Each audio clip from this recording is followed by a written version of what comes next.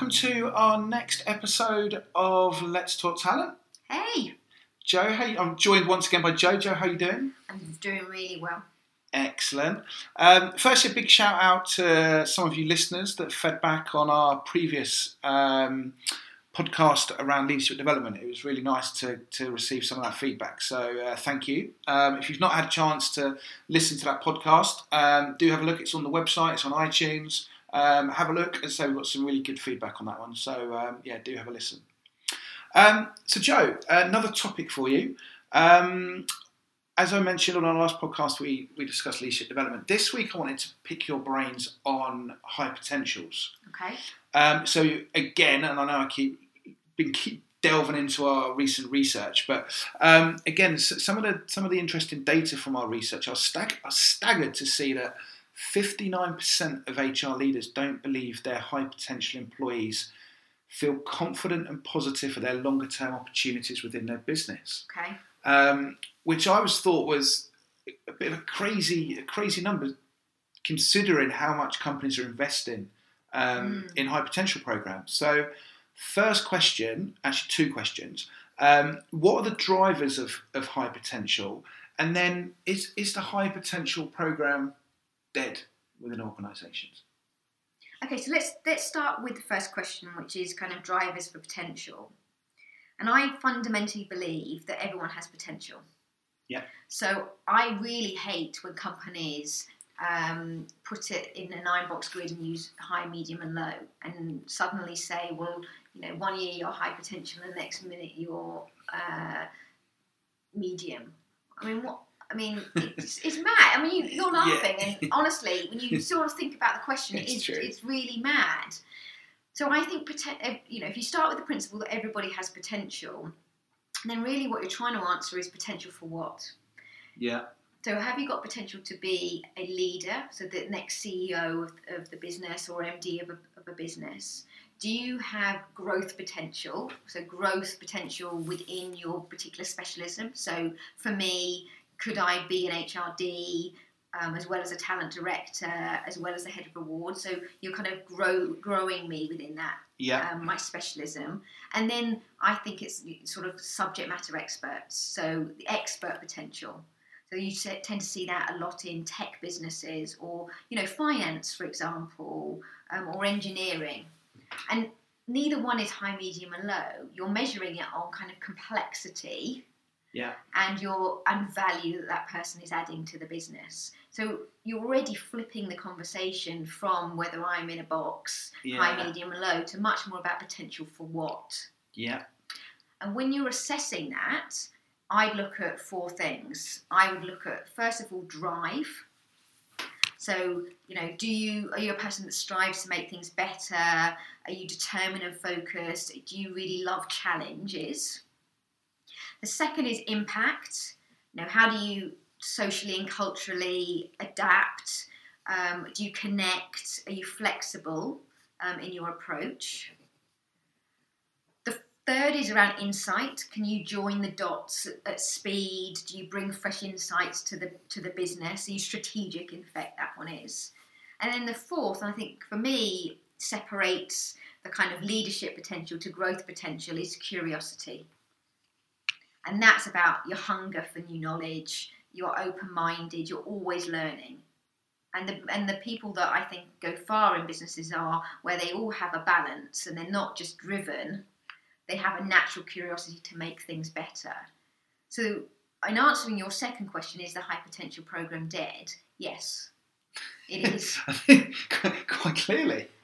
Yes. Because we're measuring the wrong things. Yeah. We're measuring inputs rather than outputs, and we're setting up people to fail because we're not saying or helping people. So it's not about saying or articulating. It's about giving people the guide rails to get them to where they need to be. Measuring potential is about the speed in which you move somebody and showing them a plan. Yeah. Rather than sticking them in a box and sticking them on a program and then setting themselves up to fail because basically they didn't want to do it, they weren't ready, and the person that's managing them isn't sure why they're with them anymore. It's really interesting because, I mean, all I ever hear about is high potentials. As you're saying, it's crazy that people are getting classified like that. Have you got any examples of organisations that take the approach that you suggest? So while I haven't worked with these businesses, I've definitely read about their approaches, and I'd probably say Pentland Brands. Oh, yeah.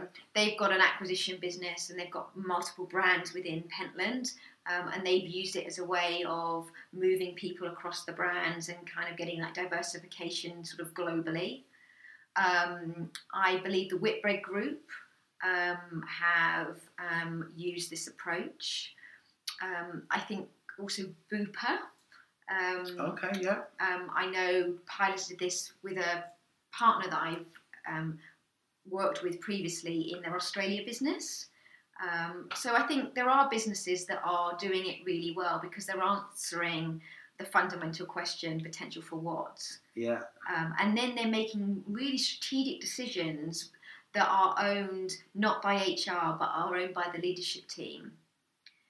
So they calibrate their talent in both a regional or a global or a local level, and then they actively keep coming back to that throughout the year, so that they can see, has that person moved into that role that we're putting them into? How are they doing? And then they make investment decisions on leadership development, which we talked about before, coaching, L&D, recruitment. So their workforce planning is linked to this. So I think those are the businesses that I know of that are doing this particularly well.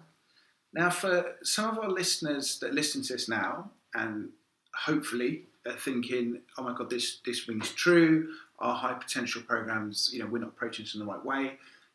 Are there quick fixes for organisations, or is it, no, you need to totally bin what you're doing now and start again? Or is there some advice you could give to organisations that obviously invested a considerable amount of their budget into a high potential program that like what you're saying? Yeah. Are there some kind of quick, here's some things you could do which are quite easy? So I think there are, and I think that what they would be first of all, go back to your business strategy and think about, is there a need to look at this because you're about to go into a new territory? Don't just do this because you think you need to do it. There needs to be a question or a challenge that you need to answer. So look at what that business challenge is or strategy. Go back to the roles. So think about the roles that we need going forward, and think about the time frame in which you want to do that, and then start talking about the people. Yeah. So don't adopt, we've got a 9-box grid and it's really complicated, so let's now go to a 4-box grid. Think about it laterally and think about what you're trying. Again, like we've talked about through the last 2 podcasts, start from the end backwards and think about what's going to be different, what's the data that you need, who is the audience that's going to be engaging with it, and what are you going to do with it as a result of it? How are you going to communicate it? Yeah. So if someone is in a leadership, what's the deal? Who's having that conversation? Are you over-promising and under-deliver? So I think even if you just want to take a step back and review it, start with the business, then your roles, then your people, and then your actions. Makes a lot of sense. And are there any pitfalls to avoid? Making it really complicated and making it a huge process. I'm sure the listeners have realised that over the last couple of podcasts, I really hate process, and I kind of do away with 9-box grids and all of that. I'm trying not to be too disruptive, but because I do think models help, and they definitely help me in my career.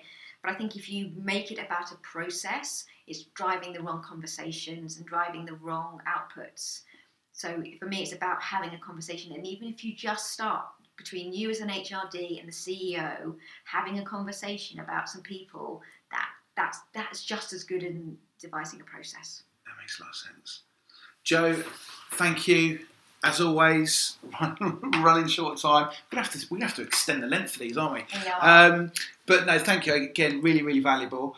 To our listeners, if you've got any issues, challenges that you want Jo to tackle and get her thoughts and advice on, please do let us know. Just send us an email. Absolutely. You can contact us directly through the website, letstalktalent.co.uk. Otherwise, we look forward to speaking to you soon. Thank you.